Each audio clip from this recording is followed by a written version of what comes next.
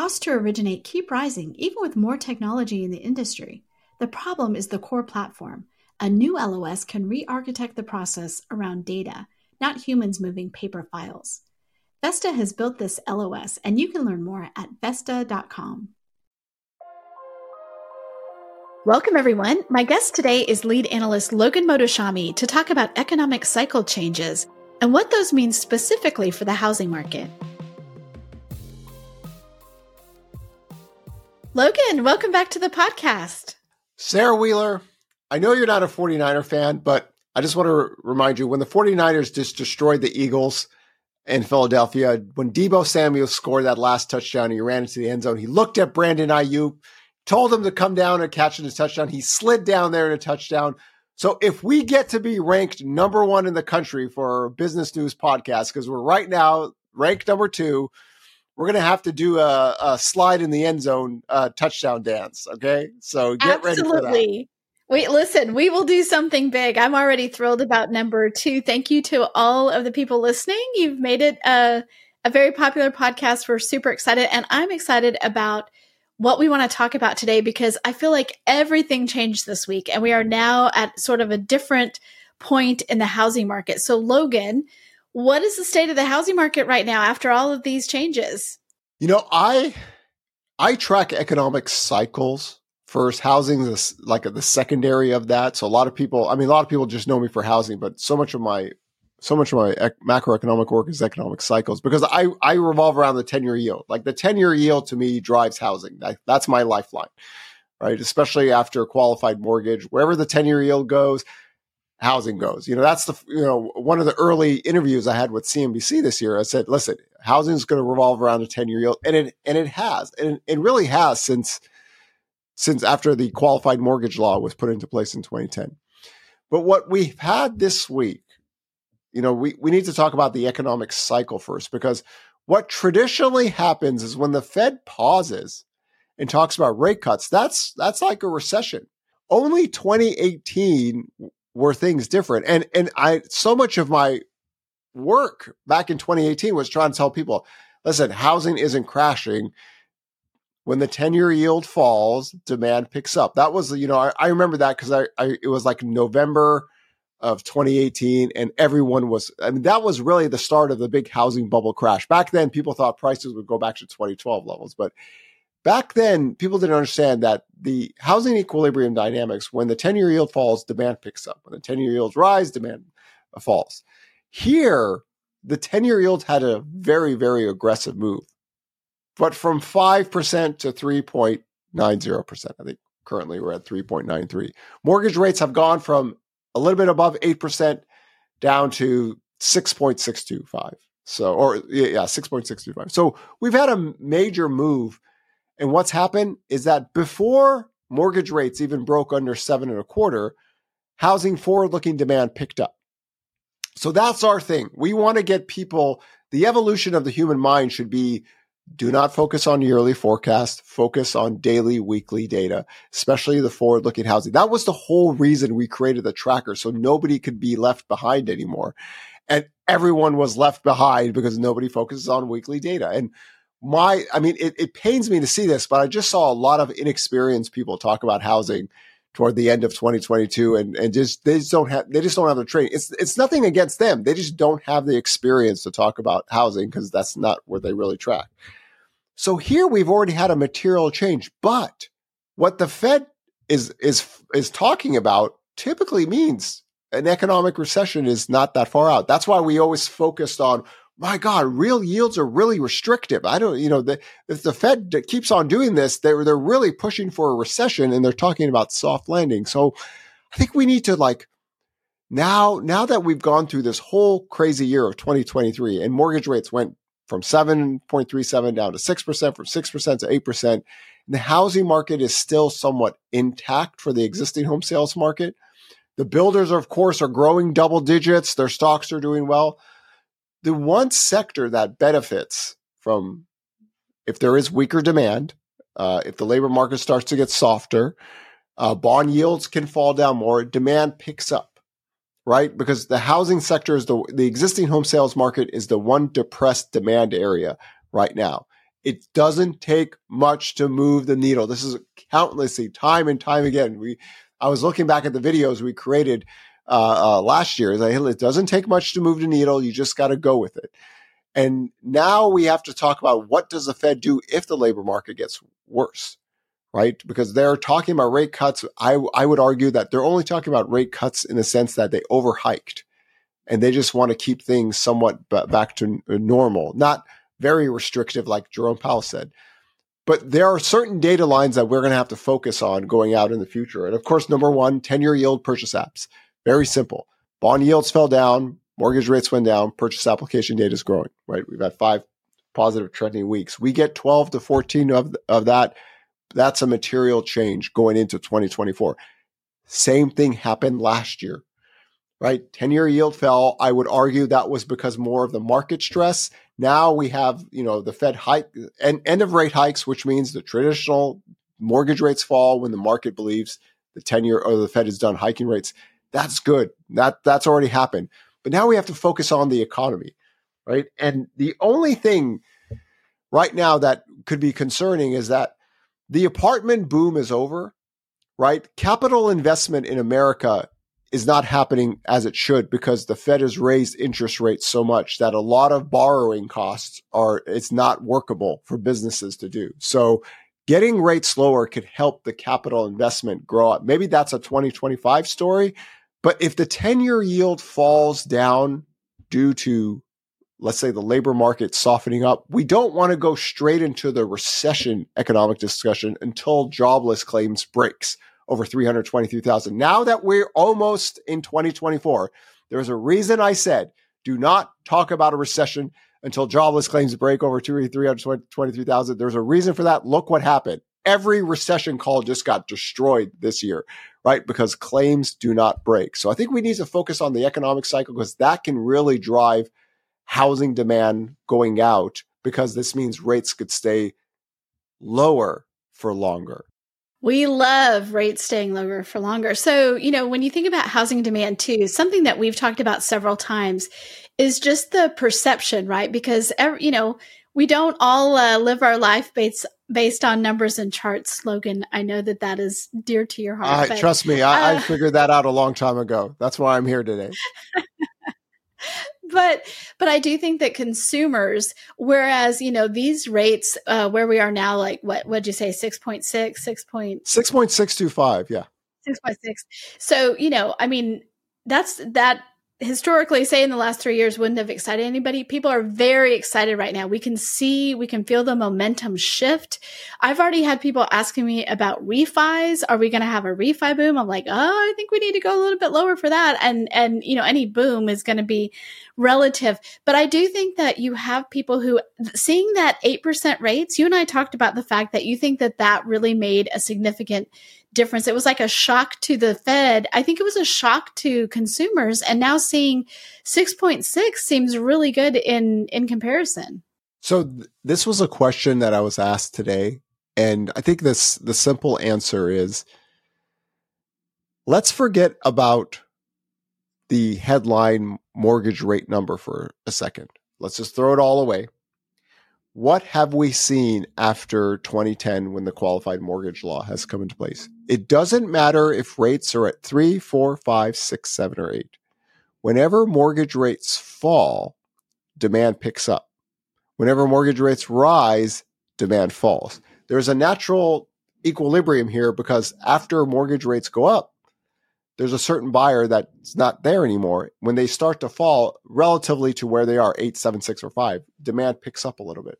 So I actually want to get people not focused on the headline number, just the trend, right? And I think what happened last year is that for 12 weeks, the trend was getting better, but people said, well, mortgage rates are still too high. There's no way demand could stabilize or grow. It did. We went from 7.375 down to 5.99, and we had one of the biggest month-to-month sales reports ever recorded in history.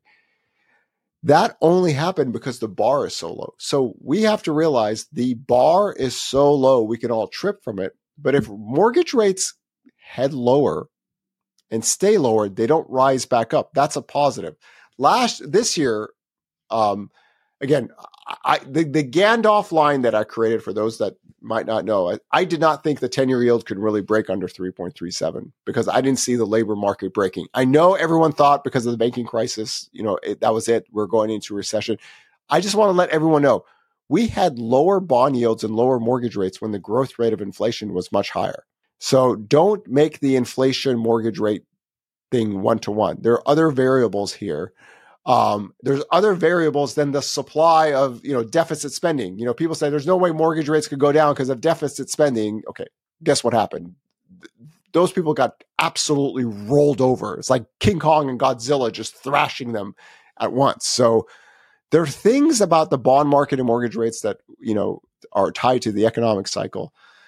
But whenever rates fall, no matter where it is, if it falls with duration, demand picks up. The equilibrium is, is it going to really move much when existing home sales are trending between 5.1 to 5.4 million? Not much going on. Like the previous cycle, not much was really going on. Now, because you're working from a so low bar, you've got the ability to grow sales just because I would argue that it was the lowest levels of sales ever recorded in U.S. history just because we have over 157 million people working now. It's not like it was back in the late 70s, early 80s, or even 2008. So keep it simple. If mortgage rates keep on going lower and lower and the forward-looking data gets better, forget about 6.25 or 7.25, whatever it is. You go with the forward-looking data because it's a very low bar. So even last year we saw demand pick up. Even now, the forward-looking data got better, even with rates going from 8 to 7.25. So that in itself, keep it as simple as that. I think a lot of people got caught up that purchase application data was so low that they thought there's no demand, and literally it gave us a very good print, and that's from a low bar. Let's not make that same mistake if this keeps on continuing, right? No matter how many videos I try to make, follow forward. We cannot make that same mistake again. We've had a full year to show us this. We want to go with that into 2024. And the 10-year yield today is still so much higher than it was, in 2022 when the inflation was running at 7-8%. So the bond yields and mortgage rates look normal to me. It's just that if they keep going lower and the demand gets better, go with it. Just go with it this time. Forget your ideological takes and everything. Forget what you think you should happen. Just go with the forward-looking data and ignore a lot of other people on the internet. I think we are looking at a positive spring selling season. And I think from my perspective, one of the things we've talked about a lot is duration. And over the last year, it was so hard to get any sort of traction because the volatility, right? So it was going up, it was going down. You've said several times, like it's like a third world country, the kind of inflation you would see in a third world country, which we're not used to. But if your general public knows, oh, the Fed said, they're going to cut rates even like 3 rate cuts. They may not understand exactly how that relates to the 10-year yield and then mortgage rates, but they will all have confidence that we're going to have some duration on these lower rates. If I thought the Fed really wanted to change the game, it's not the rate cuts right now. It's them saying we're going to stop quantitative tightening. That if the economy starts, and this is why I want to talk about the economic cycle. If the economy starts to show that it's breaking, the Fed has levers to pull to get bond yields to go down much lower and stay lower. So I'm planting that seed right now. Because right now we're so far away from that. People say, "Is this a pivot?" No, this is not a pivot. This is not the Fed pivoting. The Fed, we try to get people to realize real yields were so restrictive, and then they got really restrictive when the 10-year yield went to 5%. That's not what the Fed. That's why these presidents were all concerned. But there are levers that the Fed could pull that can change the dynamics with the bond market and the 10-year yield. Okay, so when the economic data, let's just assume, this is an assumption, let's say the economic data does get weaker, jobless claims do start to rise aggressively. Bond yields have the potential to actually go lower and possibly even break that Gandalf line. And just remember, we still have 157 million people working. right? The whole premise of those videos I made, my army is bigger than yours, is there to show that the mistake that happened in COVID was people thought nobody would buy homes. And we had 20 to 30 million people unemployed, and we had 5 million in forbearance. There's no, my smart friends were saying, Logan, there's no way anybody would buy homes because all of these people are unemployed. And I said, and I always say this, very cute, but look at my army behind me. I have 133 million Americans and mortgage rates are down to 3%. You think they're going to sit here and go, oh, boy, rates are really low. Affordability is good. I'm not going to buy a house because of those 20 to 30 million people. Trust me about this. Americans don't really care about the other people in that sense. They only care about their own. And that was an opportunity. 6 weeks. That's all it took. By the time demand recovered, everybody was deer in the headlights. They didn't realize we were like, hey, listen, by May 18th, 2020, oh boy, things are going to change. So here, let's have a similar mindset right away. If the economic data does get weaker, we still have 157 million people working, right? We're not working from a very high bar in sales. I would have a much different conversation if existing home sales were running at 6.5 million, but they're not anymore. They're running at 4 million. So it doesn't take much to move the needle. And hopefully by now that we're almost at Christmas, people could understand why for years, and even last year that I've always said, it's really rare in America to get existing home sales below 4 million. It does not happen much. Why? Because there's a certain group of home buyers that whether rates are at 8% or 3%, where home prices escalate out of control or they're down, they're always there.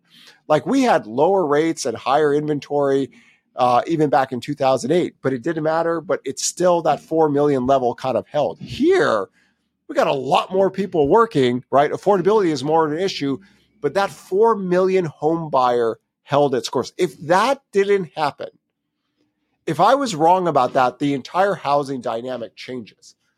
But this is why last year on November 9th, 2022, I said, guys, it literally looks like we're going to 4 million. That's the level that we should hold the ground. If rates start to fall down, as they should, guess what? We should see a pickup of demand.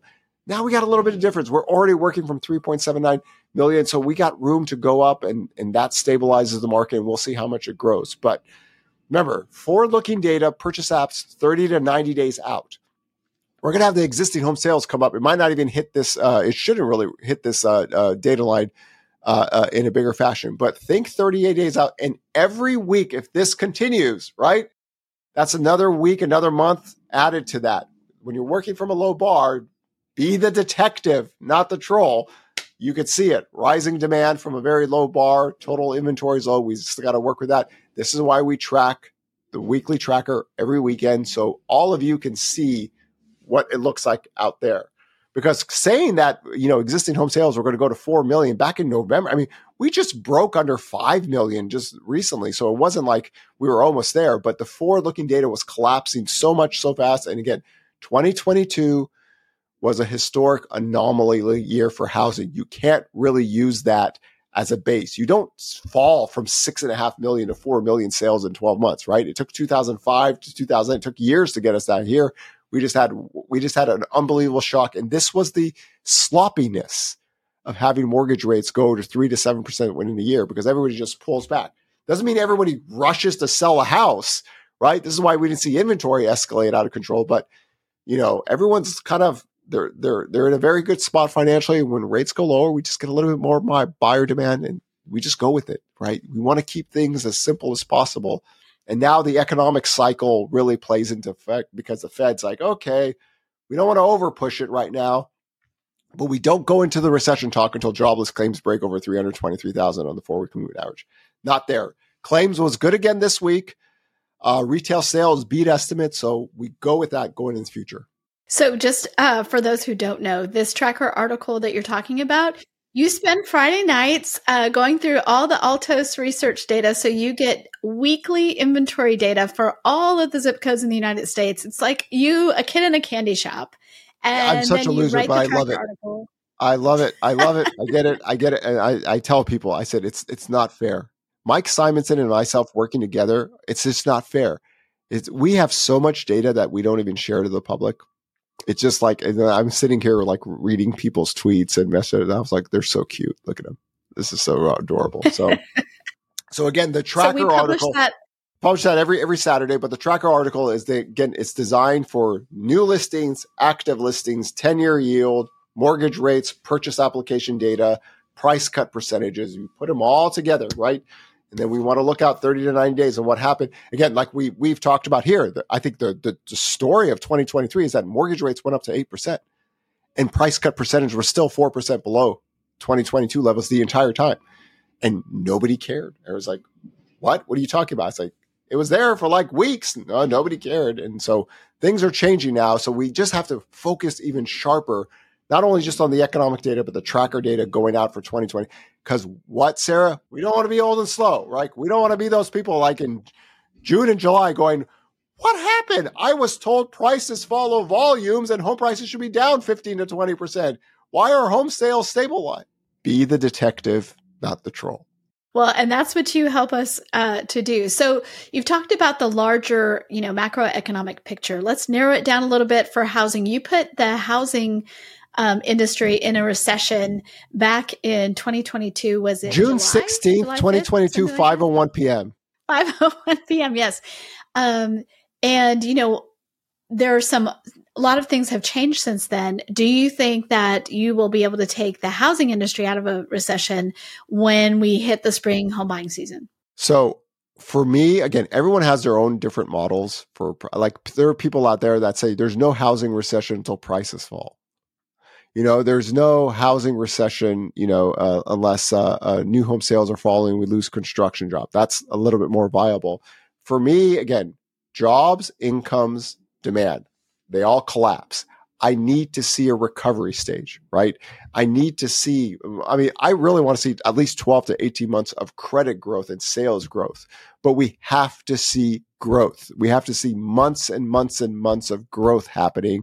And then we could say, okay, we're out of the recession for the existing home sales market because people have to, make more money. Jobs have to be created because that's the bigger marketplace. The builders, on the other hand, that was it.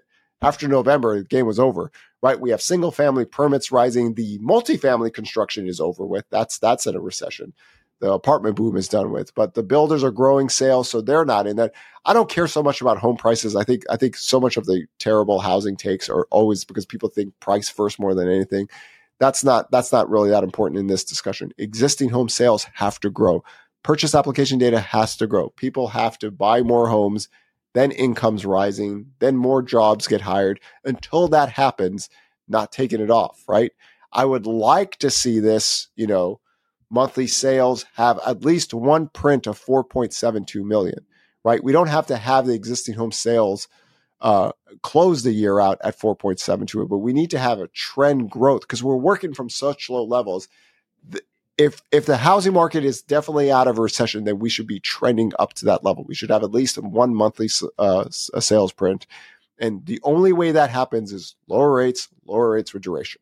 So, and I would just, you said it there several times, but you draw a very bright line between the existing home sales market and the new home sales market, because from your perspective, those operate completely differently. Yeah.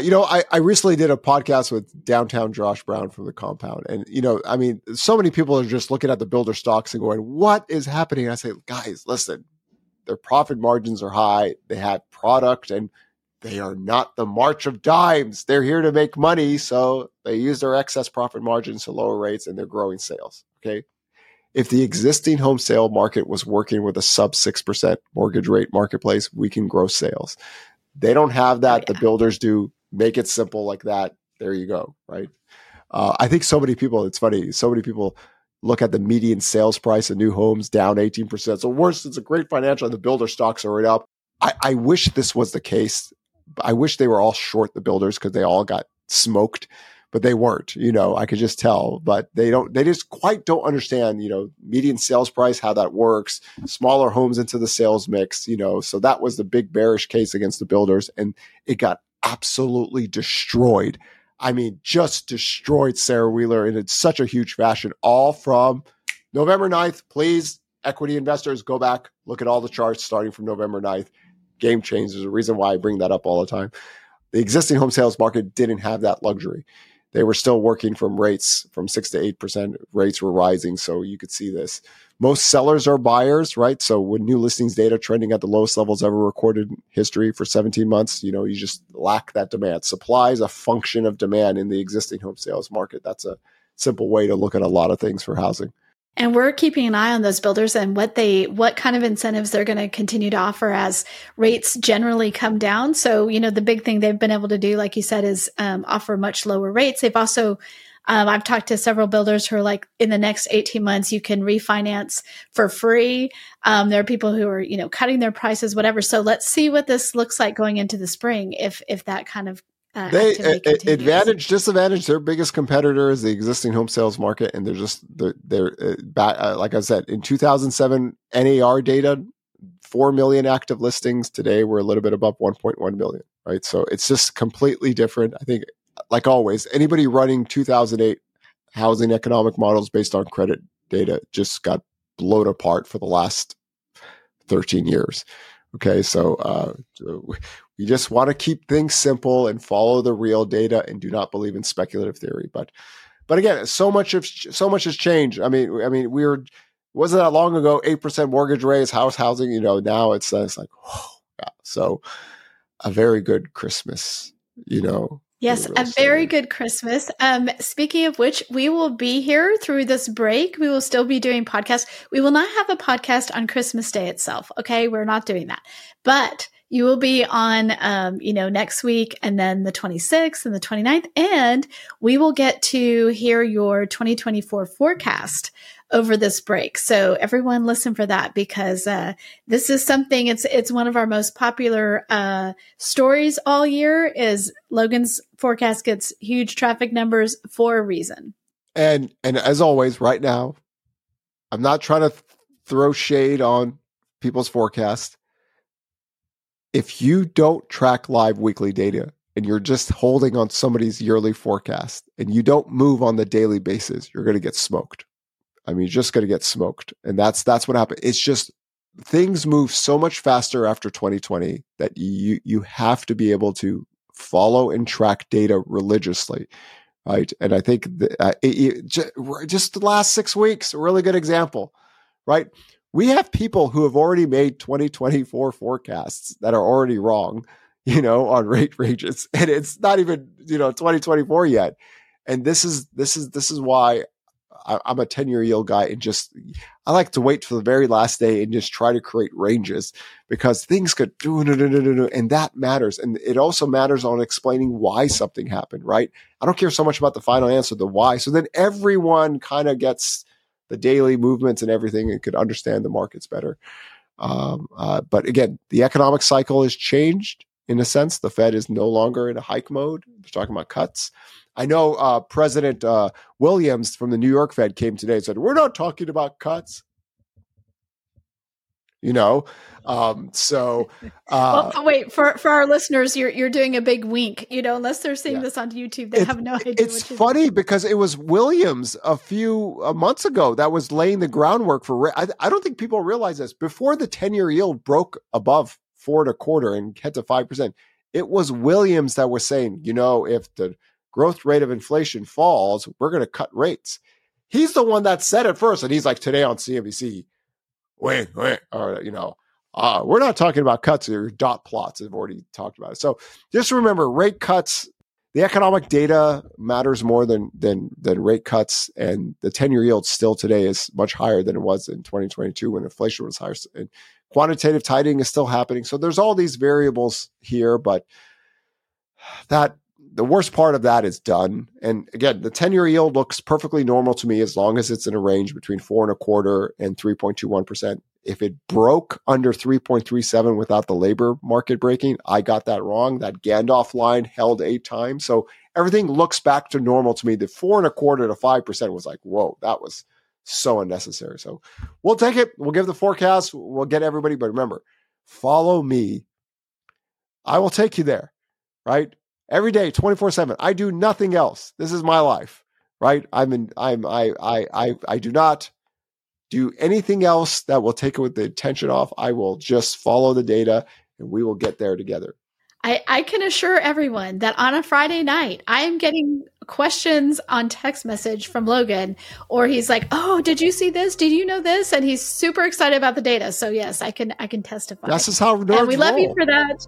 That's just how nerds roll. No, we are very thankful for that. We will talk to you again soon, Logan. Thank you so much for being on.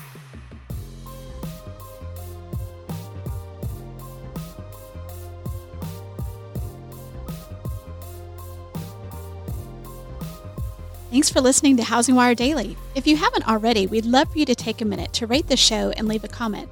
And make sure to tune in tomorrow for more news and insight.